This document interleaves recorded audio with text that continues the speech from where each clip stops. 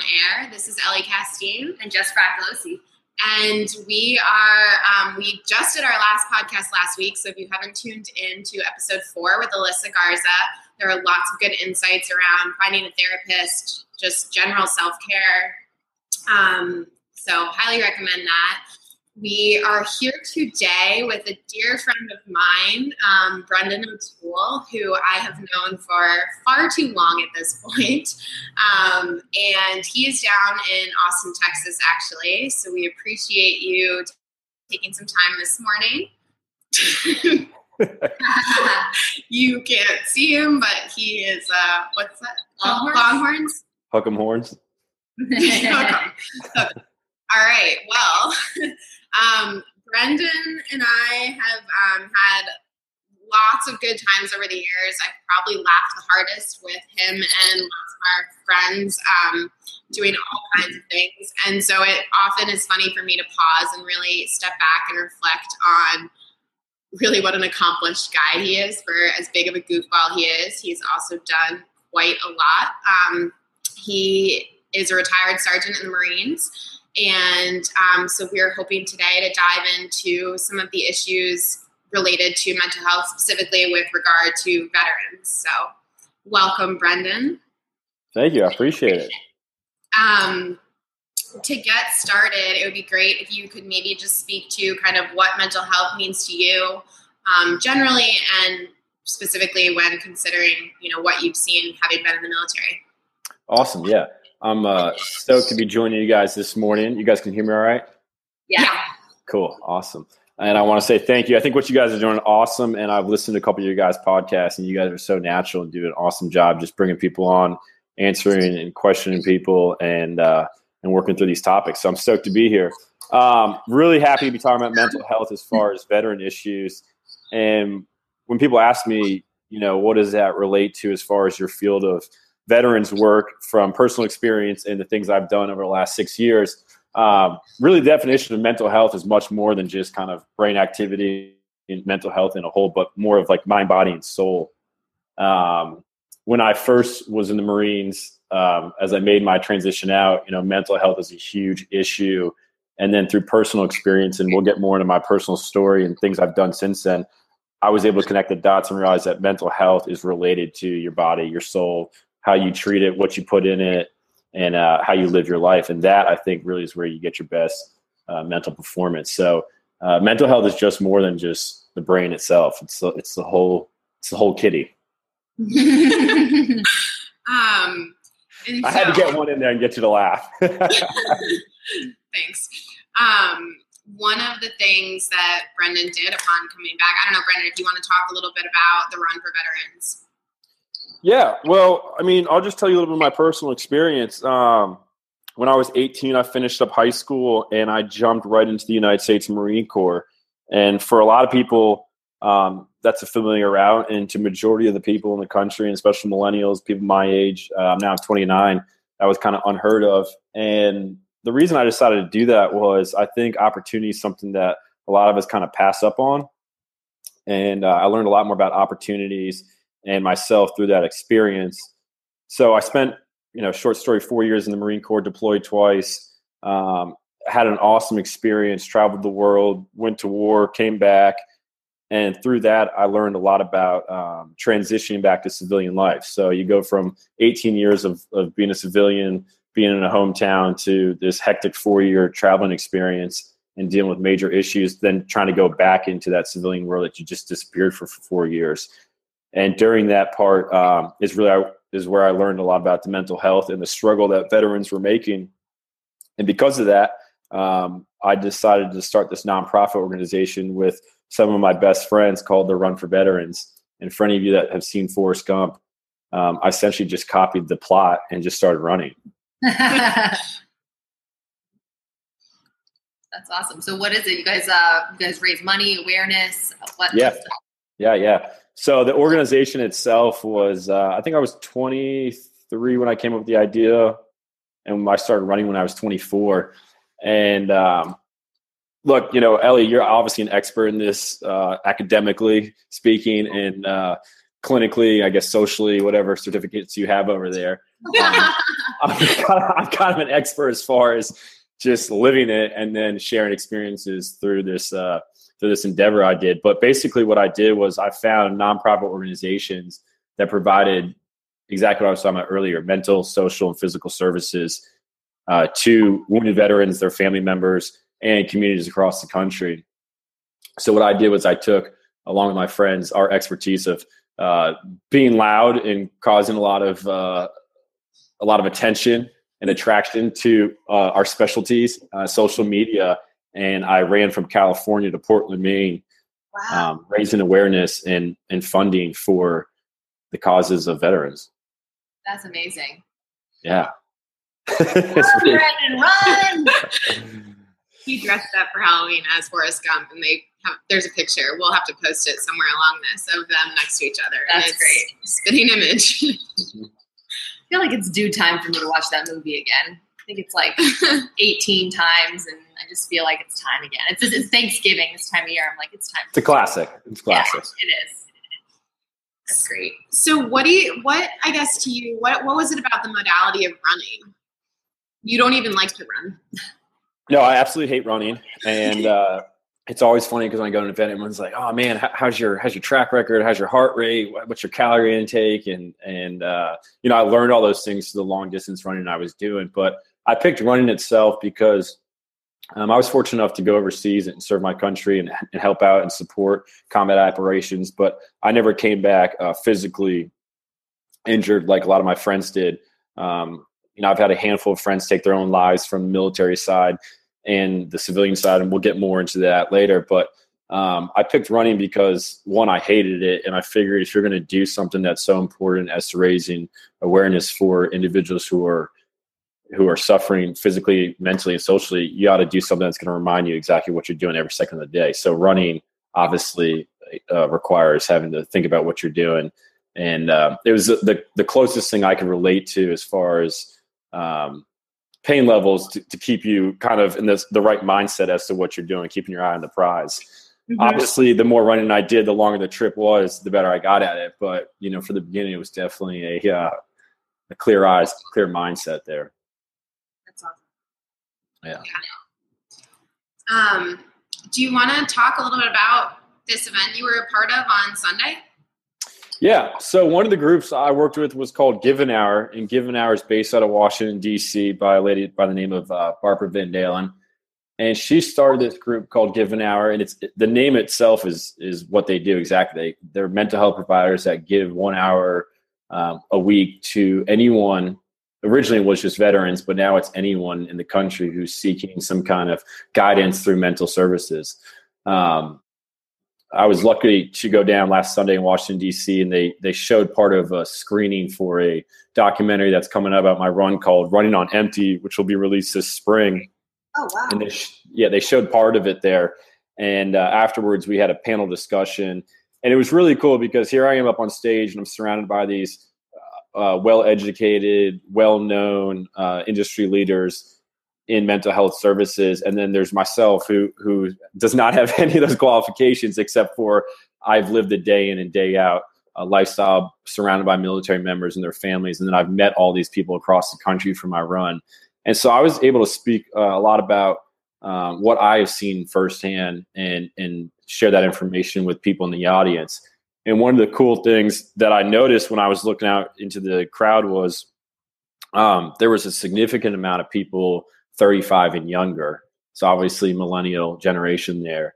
And I think that's huge because it's our responsibility to carry the torch forward. Naturally speaking, I think it's, you have all these experts that are 45, 50, 60, 70 years old. And while they're well educated, it's kind of hard to grasp the attention of people our age. So it was cool to be able to kind of be the bridge between the millennial generation and then all these experts. One of the things that someone asked me was, besides what's the hardest thing about running across America? And it's kind of obvious it's running, but, for myself, people ask, why did I go out there and run the entire time for all these people? And it wasn't yes, the idea was to create a lot of awareness and a lot of noise for other people, but in itself too, I was helping myself get better. And when people ask about that and what that means, I mean, I did a lot of soul searching on the road. One of the most important things I think about my time in the service was kind of how people transition out of combat zones. Back in the day, Vietnam War would take you probably a couple of weeks, World War II, probably a month and a half to get back. Today, you can be in a combat operation in Afghanistan and Iraq and then discharged 3 days later back in the United States ordering a cheeseburger at McDonald's 72 hours later. And I don't think a lot of people realize that, man, with technology, travel, you can go from such extremes to back to normal, or normal for what we call it, civilization here. And that was one of the biggest reasons why I decided to get on the road, to see how other service members were transitioning. One of the big things on the road was, coming back, I used to do night operations in Afghanistan. And when I came back, my sleep was reversed. So daytime was nighttime there, nighttime was daytime here. So to get back onto it, they put me on Ambien and sleeping medication. That later turned into antidepressants, and then really just horse tranquilizers is kind of the best way that I describe them. But mine was such a smaller effect than what most guys go through who are on these things for years. And what I learned from my running, by the time I got to the finish line, when I was off all these medications, was surrounding yourself by positive people, getting off these medications that are essentially Band-Aids, and then getting, healthy, good sleep, physical activity, and eating right changed my life completely. What do you, could you elaborate a little bit on your experience? What exact, and I've read some about this, but what types of mental illness or just general struggle are the most common transitioning out of the military? And then I also was wondering, does the military, you mentioned you were prescribed medication for sleeping, do they offer anything like for soldiers that are transitioning back to civilian life, as far as, therapy or a program to kind of transition back in? What's available there, and what have you seen as far as the most common types of mental illness, or, like I said, just struggles that people have faced? So I got out in 2012, and we're in 2017 now. So there's been a huge change since I got out. Good. I hope for the best. I hope for the better. Yeah, no, I mean, it's definitely getting better. Obviously, I think it's common knowledge that 22 veterans commit suicide every day. I don't know if that number as of today has gotten better, and I'm a firm believer it takes time to make things change, and I hope that number will decrease. However, when I was getting out, there was a very limited transitioning program and opportunities for service members from the community level to receive help. Everything was kind of funded through the VA, and that was known as kind of like the death sentence. It took years to get any information back from the VA and your qualifications or your medical support that you needed.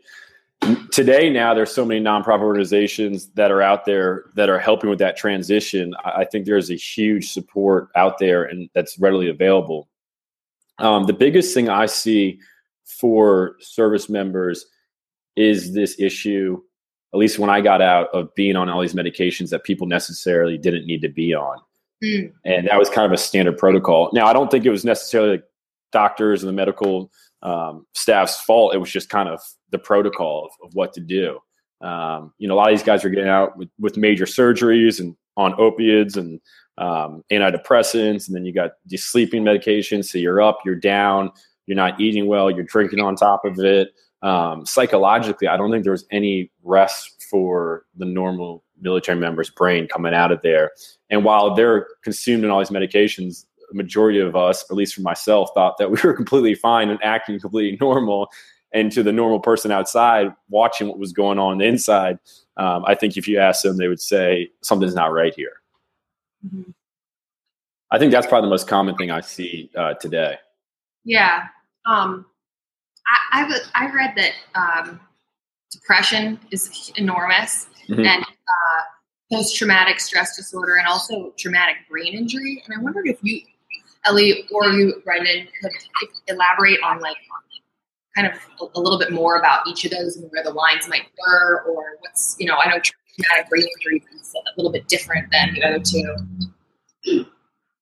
I mean, traumatic brain injury is much more, you have like something physically happens. Right. You could think about it more like, the way somebody gets hit in a concussion or something like that. It's more, the effects may be very psychological and may present psychologically, but usually it feels more medical to me, if that makes sense. Of course, we know there's a big intersection with that. I think in terms of depression and PTSD, the crucial piece of PTSD is there has to be a trauma of sorts, but how trauma is defined is really broad and can be anything. So I think that, I think sometimes people think about that so narrow-mindedly. Even if somebody had served overseas and maybe wasn't involved in direct combat or anything else, that whole experience of just going could be traumatic, of having this regimented life and then coming and transitioning back. So it doesn't necessarily mean that you had to have seen, I don't know. Yeah, no, Ellie, I'm totally tracking what you're saying. I mean, from a service standpoint, I think PTSD has gotten the spotlight since the wars have kicked off. I mean, I think you've asked a lot of people, the majority of people in the country beforehand what that was. No one knew what it was, essentially. Now it's kind of a common saying, a common headline in papers or media. And that's kind of, look, war's obviously not a pretty thing, but what's been developed, what's been researched, and what's been created because of the two wars, as far as the mental health field, the medical field in general, communities coming together with nonprofit organization, that in itself has expanded drastically because of huge funding. I only knew what PTSD was from the military side, and now I've got friends who've had no military affiliation who also suffer from PTSD from certain traumatic situations, whether it's some kind of accident, an abuse, or whatever it might be. And I think as a whole, we're learning a whole lot more about it today. So there are some kind of good things that are coming through all these troubles. And I think, a lot of the times you have to look into those things. Mm-hmm. I think you made a really interesting point, Brendan, around not having this space to process. I definitely, even through all our conversations over the years, hadn't really thought about that travel time back, that's so much shorter.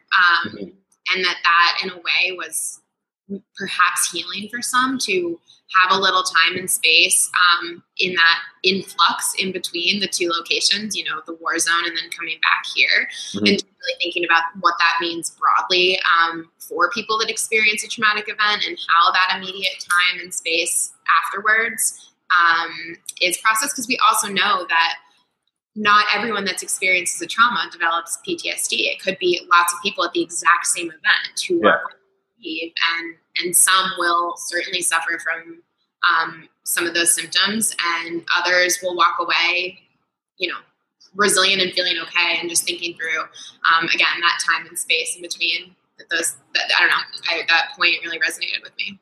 Well, a lot of PTSD too doesn't occur within 3 days, 60 days, 90 days, a year, 5 years. It's 20, 30, 40 years down the road. And through some of, I've obviously been tied into the veteran network since I've been out, and I've worked with Vietnam guys who have been out for 40 years and are just experiencing it within the last 5-10 years. So there's still a lot to be learned. So I think that's why this conversation is great, is because it's giving people an education and awareness as far as what could happen, what to expect, how to handle it. One of the cool things that I really enjoyed talking about at this conference last week was it's owning who you are, and having that ability to do that really helps out your future. And what I mean by that was, here I am in this documentary that they showed. And at the beginning, I looked sick. I looked tired. I was dating this girl at the time, and she was always looking at me like, you're kind of crazy. Like, what's wrong with you? Like, I wasn't doing anything ridiculous, but I just wasn't myself, and I didn't look myself. In the meantime, I didn't realize that because I'm so heavily medicated on these things. And then at the end of the movie, there's like better color in my face. My eyes are clear. I look healthier. And I realized, wow, in that 9 months of running, I went through this huge change. And so someone said, how does that make you feel looking back at who you were and who you are now? And I thought that was the greatest thing because, look, that was 4 years ago or 5 years ago when this run had finished. And I'm not defined by who I was 4 or 5 years ago or 8 years ago when I first was in the military to who I am today.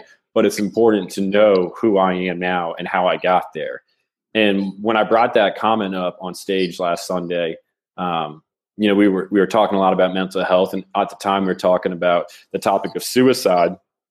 And a lady got up and she was obviously very upset, and she said for the first time in her life she announced to the group of 150 people there that her sister had lost her battle to depression. And before that, she'd always been saying that she killed herself, and she was embarrassed by saying she killed herself. And now she owned it by accepting that and felt more comfortable by saying she lost her battle to depression. And as soon as she said that, a mom got up and said the same exact thing. And then another person did that, and another person did that. And 4 people within that audience who'd never owned who they were had owned the situation and felt comfortable to share it with people. And it really just opened up a lot of doors. And so messages like that are going to continue to spread across the country. So really at the end of the day, I love talking about these things. It's been hard through times, but I know how much help it gives from people being able to relate and then say, oh man, it's not that big of a deal. And then they can own whatever situation it is, Yeah. Well, and I think like what you're saying is that it takes a lot of courage to own your story, and yet it does so much for you and all of those around you, and allows everyone else to kind of get that boost in courage to be vulnerable and better themselves too. I think the other piece to that is also the importance of language, and realizing that language is so powerful, and just that subtle distinction between she killed herself, or even I know that there's a movement now to no longer say committed suicide, but died by suicide, since it really isn't somebody, it's the only option they see to end the pain. And so just again, like you had said, that she lost her battle to depression. Look, it's tough stuff we're talking about, and there's, it's not fun. It's not something people won't necessarily want to jump up in the morning and start talking about. But what I've also learned through all this is when you're able to own yourself and you know who you are and you know where it is you want to go. One thing I've been focusing a lot, and especially if you ask Ellie, I've worn a lot of different hats since the military. I went from, a high school student to, I guess, like an athlete, high school student to, a Marine, to a runner guy, to a nonprofit spokesperson, to media spokes individual, and then podcasting, networking, all this kind of stuff, to car sales. And so it's like every 2 years, if you do the math, I guess every 2 years, I'm redeveloping myself and doing something different. And a lot of people will say, well, that's really inconsistent. But now is the time that you have the opportunity to wear these different hats and try these different things. And through this conversation, it's given me a lot of opportunity to meet different people and travel the world, travel the country. And, sometimes people beat themselves up about, oh, I'm still doing the same thing over and over and over again. Well, first of all, everything we do is not easy, and you have every day to readjust and change what you want to do. Mm-hmm. I love that you talk about changing your path a couple different times. I think that change is the only way for personal growth. And the reason you've done that, you've lived your life that way, is you're clearly never satisfying with anything less than feeling great. And so you make these little edits because you see opportunities to make your life and your day-to-day better.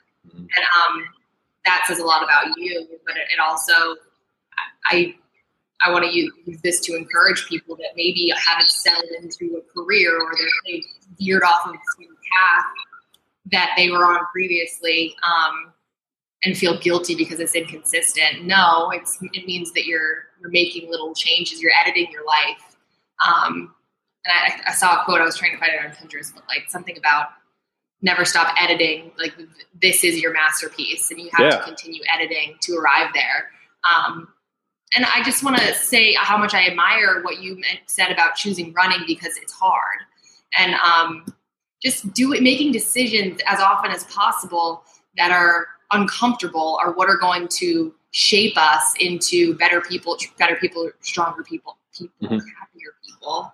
Red feather, yellow feather, red feather, tongue twister. But yeah, I love that. I think that's awesome. I have actually a tattoo on my wrist, a Greek delta, and it means change, because I believe that that's kind of the source of continuously getting better. But I grew up in a military family too, and moved all over. And so I was inspired to get this tattoo back in college, because I realized I had never really lived anywhere for longer than 4 years. And then when I was in college, I had been there pretty much. Boston had been my home longer than anywhere else. And I was like, you know what? A part of what makes me me is that my environment and my circumstance has changed consistently since I was born, and that's a good thing. So that ends my tangent. No, it's not a tangent at all. I think it's highly relevant.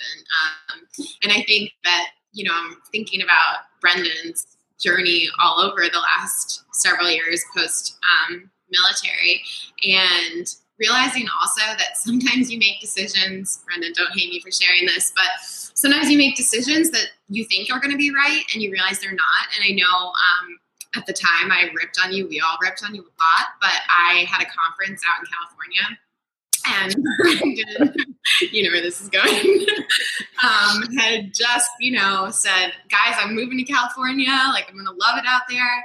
And when I totally coincidentally had this conference, he'd been there about 24 hours. He happened to have just gotten there before me. And I'm like, how's Cali life treating you? And he looked at me and he's like, I cannot live here. Like, how serious is this? Have you just not found your place yet? And he was like, this is not for me. And I know myself, and I know how stubborn I am, and kind of get fixed in things. Like, no, I thought this was going to be a good idea. I need to make this work. And you, although again, we gave you a really hard time about it, you were able to say, like, no, I know that this isn't where I'm supposed to be. It was a nice idea. I had a good little road trip, but I got to go back. And you came back immediately. And I know I really, truly do admire that, because I would have been way too proud to just return to my family and friends. I know we did give you, it's about knowing yourself, but it's about knowing yourself. It's about owning your story and owning your decisions. Like, yeah, okay, this sounded cool, and it didn't turn out to be what I hoped. Well, I like to think I was just giving a good friend a ride to the airport, but that's neither here nor there. But honestly, I mean, look, you bring up both awesome things. Look, you were talking about decisions, you're talking about change, and we were talking about time and how time, people freak out about. Look, let's go back to that conversation about being in Afghanistan and ordering cheeseburgers in America. That change happened in 3 days. We're so used to technology and having things delivered to us immediately that we're not used to having time to go through things. I remember when I finished the run, everyone was like, oh, you got to do this, that, and that. And all I wanted to do was just chill for 1 year and just relax, because my body was in so much pain. Mentally, I was exhausted. I took that year off to do exactly what Ellie was talking about and go figure out, where do I want to set up shop? I go out to California, make a decision to go out there. I take some time to get out there, and I realized this is a horrible idea. So I made a change, and I came back to the East Coast, give it some time, make a decision, get down to Texas. I fall in love with Texas, love Austin. I'm happier than I ever have been. I'm producing more than I ever have been. And my mind's clearer than it ever has been over the last decade. So really the change, the decision, those times, you got to give it time to let all those things kind of develop themselves. Yeah, I love that.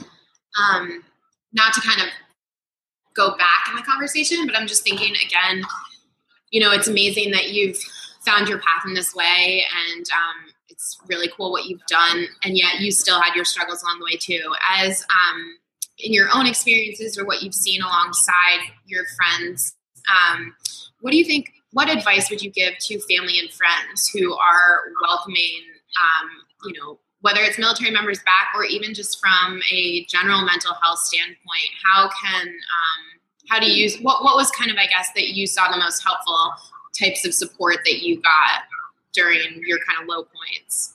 I think that's the best and hardest question I get consistently, and I still don't have an answer for that. And the reason I say that is because I've made so many mistakes since coming out of the service to where I am today. And I continue to make mistakes. But when I walked out of my apartment this morning, I was thinking, man, I've made a lot less mistakes here in Texas in the last 6 months than I have in any other place I've been since my run. And that was 4 years ago. You know, and it's easy to say, you know, you just got to give it time. And it's also hard to say that because there are family members who are watching their service members, their family come back, or if they're not related to the military, come back and struggling with these mental issues and watching them hurt so bad and watching them kind of self-destruct. And so when you give someone advice like that, just give it time. Well, you can't really sit back, or it's hard to sit back and watch someone self-destruct in front of you with just giving time. Obviously, the next thing I'm going to say, which probably people hear all the time, is, you know, you just got to be there to support them. Like, well, that's great. Like, how do I do that?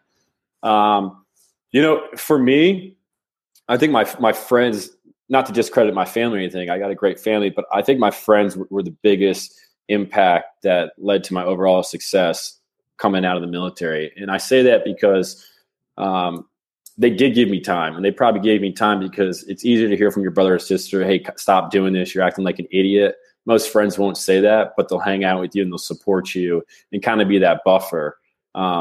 So I think those guys gave me time to kind of work through what I needed to, but more importantly, all of them supported me, and they supported me in the things that I wanted to do. And the things that I wanted to do were positive. So it made it easier for them to support and give me time on the vision that I was creating and the end goal I was trying to get to. Now, remind yourself that I did make plenty of mistakes along the way, and I made things tough for myself, and I made things tough for friends, family, and loved ones. But you're owning your story. That combination, yeah, is really ultimately what's led to where I am today. Cool. Very cool. What do you think? Do you have any word of advice? And I guess this is a similar question as Ellie's, but even for people who are not directly affected, but how can we as individuals be more welcoming, more understanding, more aware for veterans as they transition to civilian life or active duty military? How can we just be more open-minded, be there as a support, even though, you know, what would your word of advice be to the general public on how they can make a difference? Well, that's a great question, because you get people that are pro-military and not maybe necessarily not pro-military, but don't understand the lifestyle of it, and they want to figure out a way how to either connect or not offend. And one of the biggest things I think is, look, if you're pro-military, you're probably going to get involved with fundraising or some kind of event, and if you're not, and you still want to figure out or just show support or just show true, human goodness out of yourself. I think inviting military members to what it is that you're doing is a great opportunity to just start a friendship or create something awesome. And what I mean by that is, look, I'm obviously a conservative person being in the military, and that's kind of my background, but I live in a place that's very liberal, and they probably don't necessarily agree with a lot of the things that I've done or the things that I continue to do. But I've got awesome artists and musicians and people that just live a completely different lifestyle from my regimental military lifestyle. Constantly when I walk down the streets, I'm going to music fairs or art festivals and things of that sort. And, you know, there are times where we start talking and they say, oh, what's your background? And I kind of say it. And not once have they ever discredited me, but they've invited me to participate in what they're doing.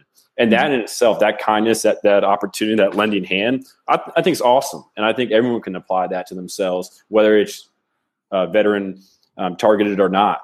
So I just think that's a really cool thing. Yeah.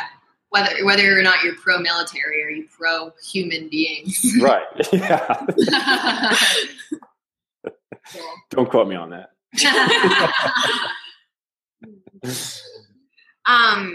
Do you have any final kind of takeaway points or words of advice, or just, you know, something that helps you get through every day, or really just stay intentional and on top of owning your story?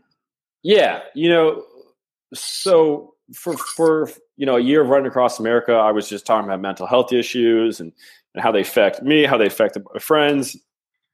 And then through that, I realized, wow, this is much bigger than just service members. It also, I mean, I got my dad's mother suffered greatly from it. I've had some cousins, other friends have committed suicide from veteran and civilian side. And then through my traveling across the country and all these mistakes and opportunities I've taken, I'm not so driven as far as the mental health issues anymore. It's more about the overall well-being of yourself. And what I mean by that is today I'm reading self-development books. I consistently listen to podcasts. That's why I think what you guys are doing awesome, because it's these little bits of information. I might not use all of it, but if I hear one little thing, one little key topic, I can plug that into my brain, and subconsciously and consciously it plays throughout my day and then probably hopefully my future. I think that has been the biggest thing that I've learned, especially over the last 6 months to the year that I've traveled and made my way down to Texas here. And, it's cool. My dad's 73, 74. And, for 50 or I guess 70, whatever years of his life, he's been dealing with his mom, who is a huge alcoholic and just a really dark person. And while she provided him a great education, a great opportunity to be successful, there's been a lot of damage in his life. And he's not one to really get out there and talk. And I just started sending him these different podcasts once a week, and then just kind of shoot him an email and just bring something up from the topic, or just share a vision or share a goal or something of mine. And through that, over 6 months, he's the most talkative in his life than he's ever been in my 29 years of life. And, now he calls me and goes on these 20-minute rants that I don't have time for because I'm trying to close a sales deal over here.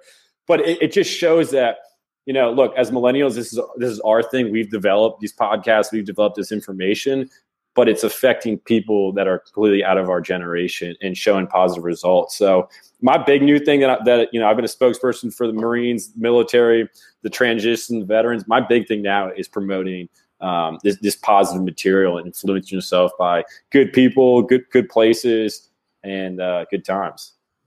That's great. Awesome. Well, Brendan, this was a trip as always. Thank you so much for joining us today.